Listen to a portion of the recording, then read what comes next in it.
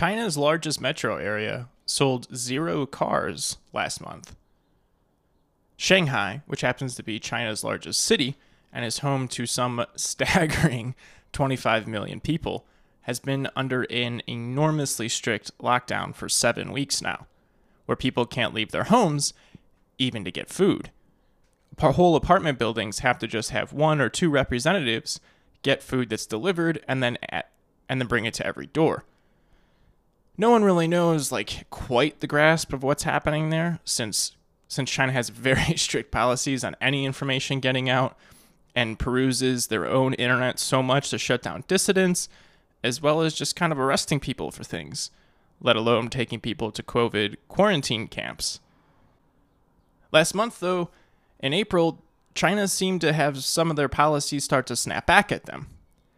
As like I said, there were no cars sold that whole month. And for the month of April, China's overall car sales went down almost 50% compared to the month earlier. Now, why is this news and why am I talking about it? Well, because if China's largest city is going through the 7th week of lockdown and their own internal economy is suffering this much, well, China is the manufacturing center for the world. And one of the core foundational tenets of economics, going back to pretty much time in memoriam, is supply and demand.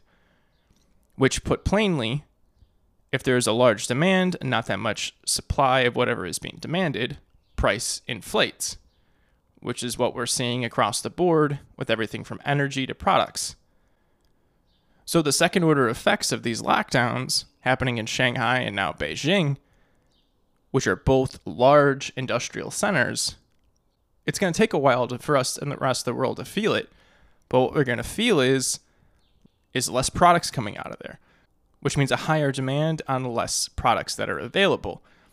So in a best case scenario, it just means you can't get something for a while. In the likely scenario and the worst case, prices are going to inflate like crazy. And anything that comes from China, if it's cheap knickknacks all the way through consumer goods or durables, they're going to start going up in price. Something we're starting to see now, but is likely going to accelerate. Which means, unfortunately, we probably haven't seen the end of inflation yet.